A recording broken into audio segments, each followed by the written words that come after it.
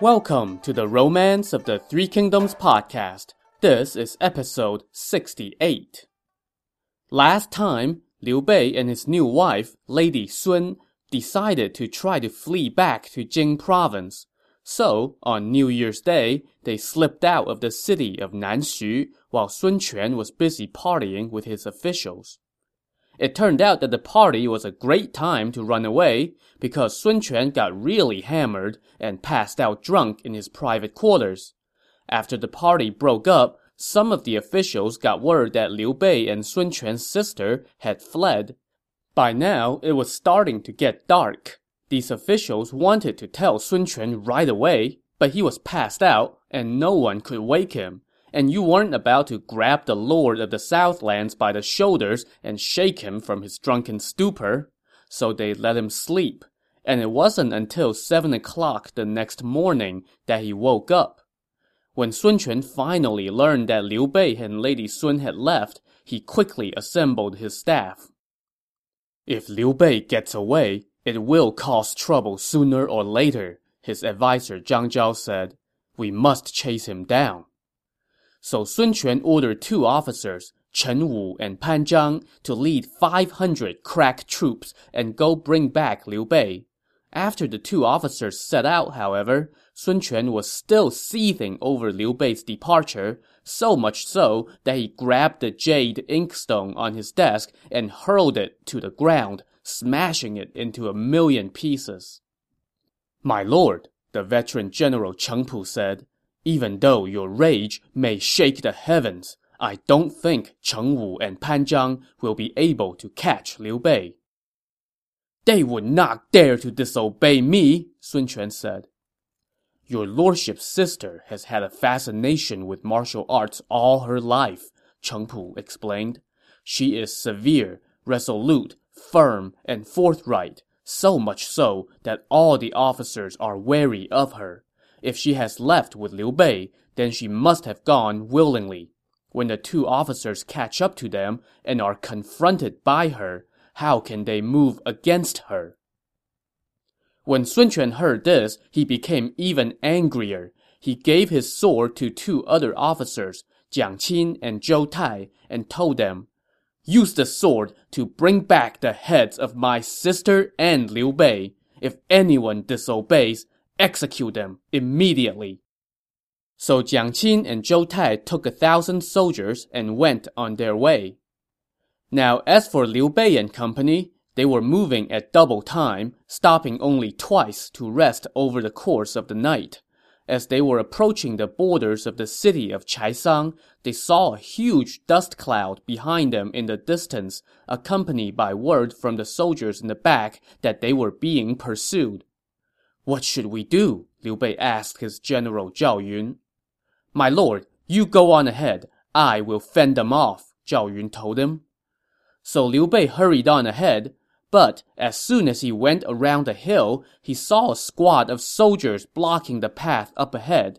The two generals at the head of this roadblock shouted sternly, Liu Bei, dismount and surrender now! We have been waiting for you on Commander Zhou's orders. So as it turns out, Zhou Yu, who, if you would remember, was recuperating from his injuries in Chaisang at this time, figured that Liu Bei might try to make a run for it. He also figured that if Liu Bei tried to escape by land, the most likely route would be through here. So Zhou Yu long ago ordered the officers Xu Sheng and Ding Feng to camp out here with 3,000 soldiers and watch for Liu Bei. Liu Bei now turned around and asked Zhao Yun, the path ahead is blocked, and we are being pursued from behind. There is no way out. What now? Don't worry, my lord. Master Zhuge gave me 3 strategies in silk pouches. I have opened the first 2, and they both work like a charm. He told me to not open the third one until the situation is dire. Now seems the time to open it. So they opened the last silk pouch, read the note from Zhuge Liang, and went, ah. Liu Bei then hurried over to Lady Sun's carriage and said, with tears in his eyes, I have something that I must confess. What is it, my husband? Tell me everything. When Lord Sun and Zhou Yu plotted to offer your hand to me in marriage, they did not have your best interest in mind. Their intent was to detain me and seize Jing province. Once they have Jing province, they would no doubt kill me. They were using you as bait. But even so, I risked my life and came because I knew you have a brave and manly heart and would have sympathy for me. Yesterday, I heard that Lord Sun was about to move against me, so I lied and said that Jing province was in danger as an excuse to get away. Fortunately, you stuck with me and have accompanied me here. But now, Lord Sun's soldiers are chasing us from behind, and Zhou Yu's men are blocking our path ahead. Only you can get us out of this. If you refuse to do this, then please kill me right here and now. When Lady Sun heard this, she became enraged. Since my brother is not treating me like family, then how can I bear to see him again? I will take care of our present dilemma. So she told her carriage driver to press ahead, and when they approached the soldiers at the roadblock, she pulled up the curtain on her carriage and admonished the officers Xu Sheng and Ding Feng. Are you two trying to rebel? When they saw her, the two officers quickly dismounted, cast aside their weapons, and bowed in front of her carriage. We would never dare to rebel, they said. We were ordered by Commander Zhou to garrison troops here and wait for Liu Bei. Zhou Yu, you traitor! Lady Sun said angrily. Dongwu has never mistreated you. Lord Liu is the imperial uncle, not to mention my husband.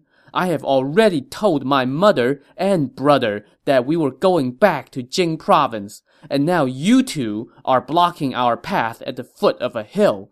Are you trying to rob us? This little outburst put Xu Sheng and Ding Feng on their heels.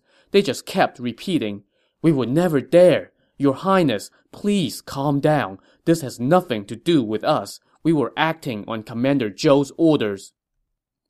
Oh, so you are afraid of Zhou Yu, but not me? Zhou Yu can have you executed, but I can't? Lady Sun then proceeded to curse Zhou Yu for a little longer, and then told her driver to keep going. At this point, Xu Sheng and Ding Feng were thinking, we are her subordinates, so how can we go against her?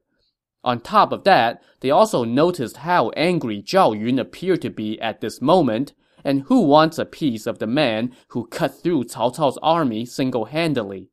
So, they ordered their soldiers to stand aside and let Liu Bei's party through. After Liu Bei and company had gone off for a couple miles, Chen Wu and Pan Zhang, the first two officers that Sun Quan had sent in pursuit, arrived on the scene. Xu Sheng and Ding Feng told them what happened. You were wrong to let them go, Chen Wu and Pan Zhang told them. We were sent by our lord to bring them back. So the four of them joined forces and gave chase again. When Liu Bei heard the ruckus behind him, he said to his wife, They are chasing us again. Now what? Husband, go on ahead. General Zhao and I will take care of this. So Liu Bei took 300 of their 500 soldiers and went on ahead toward the bank of the river. Zhao Yun, meanwhile, stationed himself next to Lady Sun's carriage and told his men to spread out in a line, waiting for the pursuers. So the four officers caught up, and when they saw Lady Sun, they once again had to dismount and bow to her. Chen Wu, Pan Zhang, what are you doing here? Lady Sun asked. We have been ordered by Lord Sun to come invite your Highness and Lord Liu to return. You scoundrels! This is all your doing, Lady Sun said sternly. You are trying to stir up trouble between my brother and me. I am married, and this trip is not an elopement. I have received my mother's instructions to return to Jing province with my husband. Even if my brother comes in person, he would need to act with propriety. Yet, you two are coming armed to the teeth. Are you trying to assassinate us? This tongue-lashing left the 4 officers staring at each other in silence like, are you going to talk back to her? 'Cause I'm not. They were also thinking, she and our lord will always be brother and sister. Besides, she's got Madame Wu on her side. Our lord is a filial son, so he would never dare to go against his mother. If they kiss and make up, the blame is going to fall on the 4 of us. So why not just do her a favor and let her go? Besides, we don't see Liu Bei among her ranks. Also, besides, they saw that Zhao Yun was looking pretty ticked off and appeared to be just waiting for a reason to start knocking some heads together. The 4 Dongwu officers were smart enough to not give him that reason, so they uttered their apologies and turned around, and Lady Sun ordered her entourage to resume their journey. Let's go see Commander Zhou and tell him about this, Xu Sheng suggested to his comrades. They took their sweet time debating this, and then they saw another squad of troops hurrying onto the scene. These men were led by the officers Jiang Qin and Zhou Tai, the 2 guys that Zhou Yu had given his sword to. Have you guys seen Liu Bei? Jiang Qin and Zhou Tai asked their comrades. They came by here this morning. That was half a day ago. Why didn't you arrest him? Jiang Qin asked. When the other officers recounted what happened, Jiang Qin told them, that's what Lord Sun was afraid of. We have his sword here, along with his instructions to kill his sister first, and then Liu Bei. If anyone resists, kill them on the spot. But they have been gone for a long time. What should we do? The other 4 generals asked. His party is traveling on foot and cannot have gone too far, Jiang Qin said. General Xu, General Ding, you 2 should go report to Commander Zhou right away and ask him to send his navy to cut off their escape route on water. The rest of us will pursue along the bank. Whoever catches them first, kill them right away. Don't listen to anything they say. His comrades agreed, and so they all went on their way. As for Liu Bei and company, they had by now put some distance between themselves and the city of Chaisang, and they were finally breathing a little easier. They began to search along the river bank for boats to ferry them across the river, but they found none, which made Liu Bei lower his head and mutter. My lord, we have escaped from the mouth of the tiger, Zhao Yun said. Now that we are approaching our own territory, I expect that Master Zhuge must have made preparations. Don't worry. But Liu Bei was also thinking about something else, too. He could not shake memories of the high life that he was living back in Dongwu, and he could not help but shed a few tears at being separated from that life. As Liu Bei sent Zhao Yun ahead to look for ships, he suddenly got word that, the giant dust cloud is back again. Liu Bei found a high vantage point to check it out, and he saw a swarm of soldiers speeding this way. We have been running for 2 days, Liu Bei said with a sigh. Both man and horse are exhausted, and now the pursuing enemy has caught up. We are doomed. In that moment of panic, however, they suddenly spotted about 20 small boats spread out in a line along the riverbank. There are boats there, Zhao Yun said. Let's board them and row across to the other side and then worry about our next move. So the whole entourage hurried over and began to board the boats. Suddenly, they saw a man clad in a Taoist robe step out from the cabin of one of the boats, laughing as he greeted them. My lord, congratulations! I have been waiting here for quite a while. This was, of course, none other than Zhuge Liang, and all the passengers who were in the boats were actually soldiers in the Jing province navy. Liu Bei, naturally, was delighted. Moments later, the 4 Dongwu officers who were giving chase on land arrived on the bank of the river. But by now, the boats were out of their reach. Zhuge Liang pointed at them and said with a laugh, I foresaw this long ago. Go back and tell Zhou Yu to not try seduction again. The Dongwu troops tried to fire arrows at the boats, but they were already out of range, and the 4 Dongwu generals could only look on in disbelief. So Liu Bei was in the clear now, right? Well, not quite. Just as his boats were making their way across, loud noises suddenly echoed across the surface of the river. They looked back and saw countless warships on their tail. Under the giant command banner was Zhou Yu himself, flanked by the generals Huang Gai and Han Dang. Zhou Yu's ships flew across the water and were closing fast. So now what? Zhuge Liang ordered his boats to pull up on the north shore. Once there, they abandoned the boats and took off on horse and carriage. Zhou Yu followed suit and told his navy to dock their ships and give chase on land. Only a handful of Zhou Yu's officers had horses, while all the soldiers followed on foot. Zhou Yu led the way, followed closely by 4 officers. "Where are we?" Zhou Yu asked. His men told him that the borders of Huangzhou laid just up ahead. Also up ahead was Liu Bei's entourage. In fact, Zhou Yu could see them, so he ordered his troops to press on at warp 9. But their pursuit was suddenly interrupted by the sound of a drum, whereupon a squad of swordsmen darted out from the hills, led by Guan Yu. Startled, Zhou Yu turned and fled back from where he came. Guan Yu gave chase, and Zhou Yu spurred on his horse for more speed. Just then, 2 more squads of soldiers charged out. Both of these units belonged to Liu Bei, and they were led by Huang Zhong and Wei Yan, the 2 generals who had joined Liu Bei's ranks when he conquered the city of Changsha a couple episodes back. The Dongwu forces, now under attack on 3 sides, were routed and lost many men. Zhou Yu managed to scramble back to the bank of the river, where he and his men hurried onto their ships and sailed off. As they were leaving, though, Liu Bei's soldiers had a little parting shot for Zhou Yu. Standing on the shore, they shouted in unison, "Commander Zhou's brilliant scheme brings peace to all. He has given away the lady and lost troops to boot." This chant, no doubt courtesy of Zhuge Liang, was repeated time and again for all to hear. Zhou Yu, listening to this mockery and seeing Liu Bei and company camped out on top of a hill in the distance, became incensed and wanted to go back ashore to fight it out, but his officers wisely restrained him.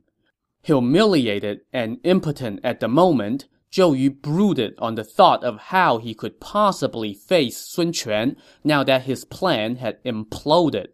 The more he thought about this, the angrier he got, until suddenly he let out a loud cry of pain, lost consciousness, and collapsed as his old arrow wound burst open again.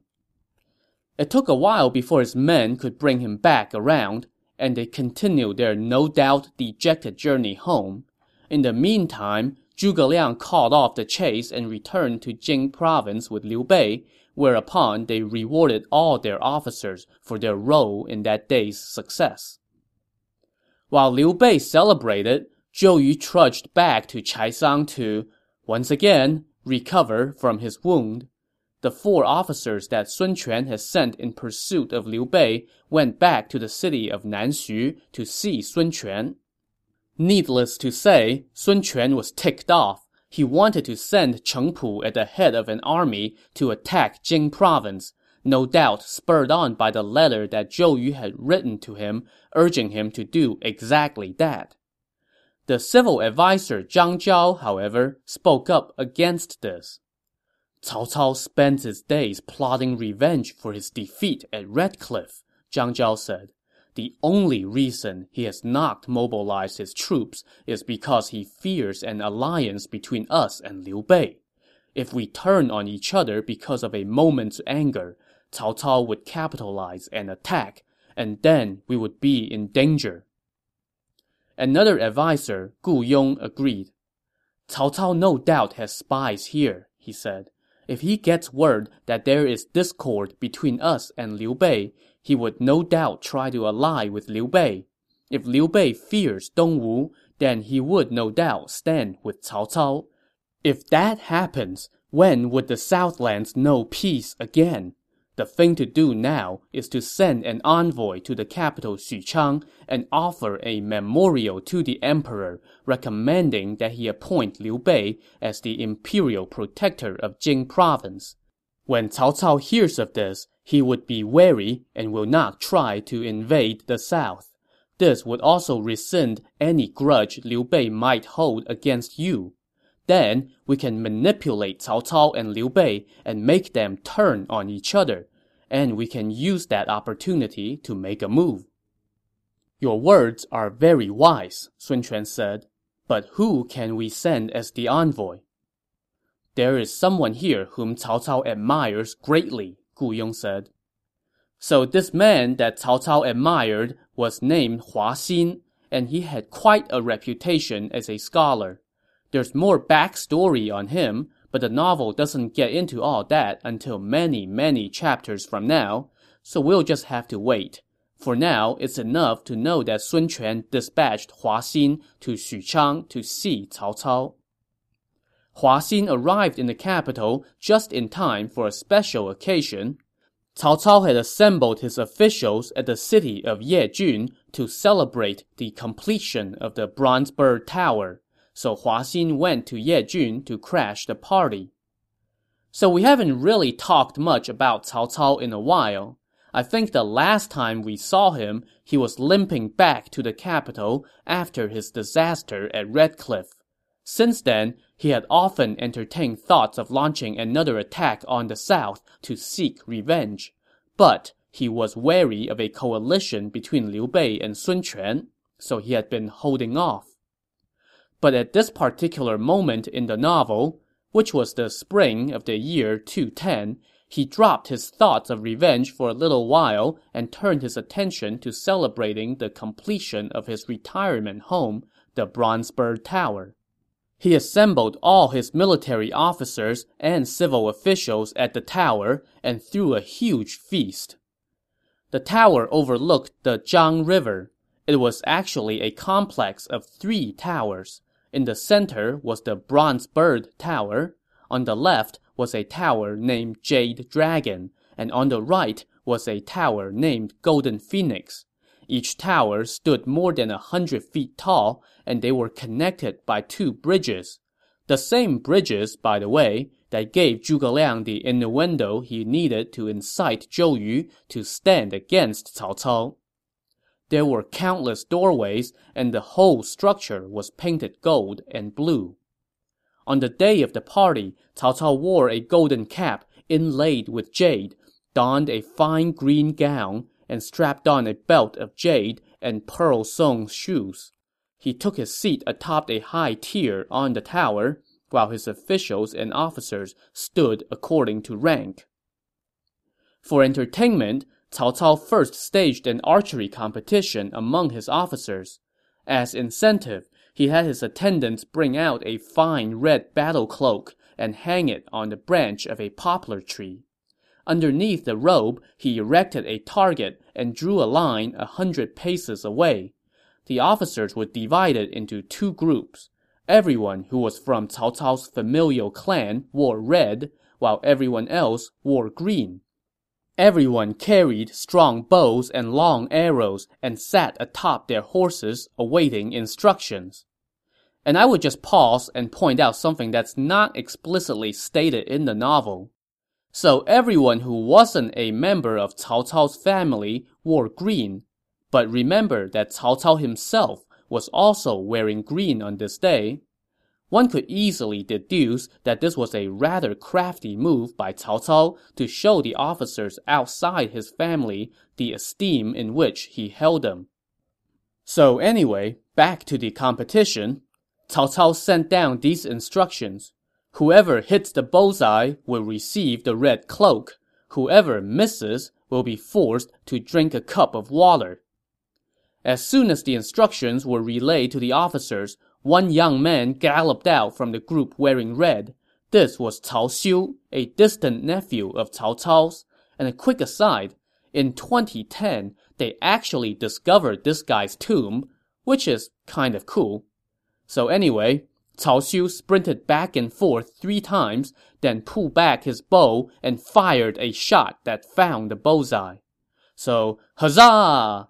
Drums rolled and everyone shouted in approval. Cao Cao was quite delighted and said, "He is my clan's thoroughbred."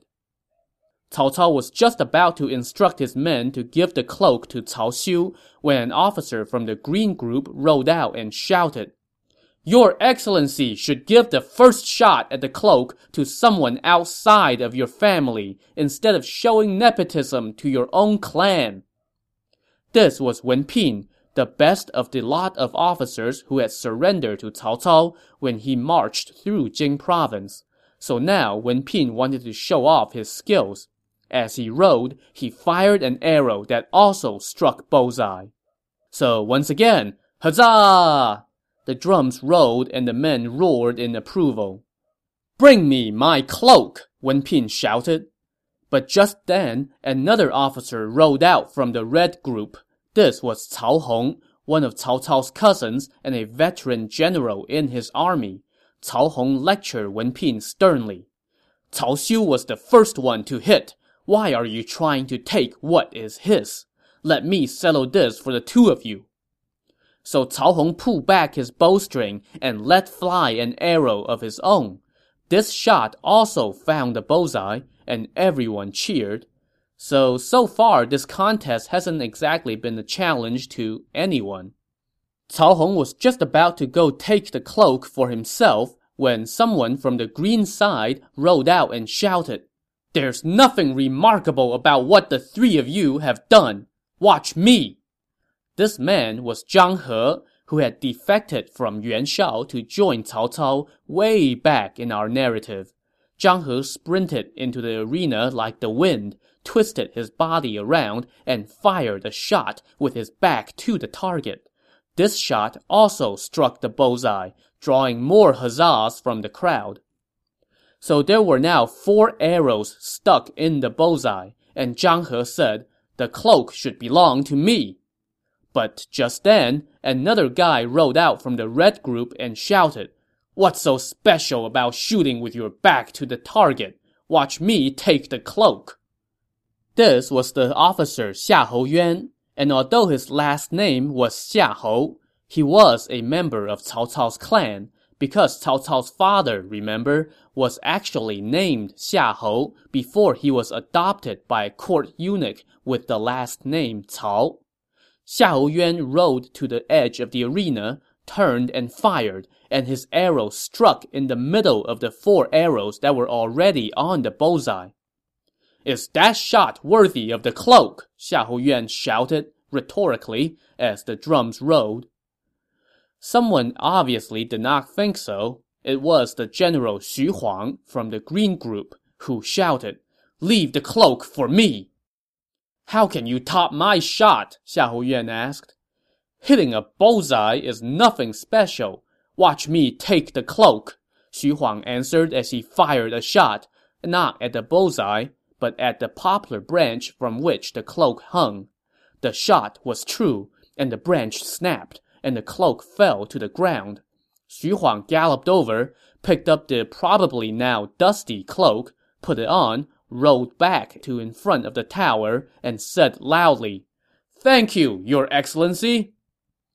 Everyone was admiring Xu Huang's skills, and the archery competition came to a Oh, wait. Somebody was not quite ready to declare the contest over just yet. To see who this was and how this contest will be settled, tune in to the next episode of the Romance of the Three Kingdoms podcast. Thanks for listening.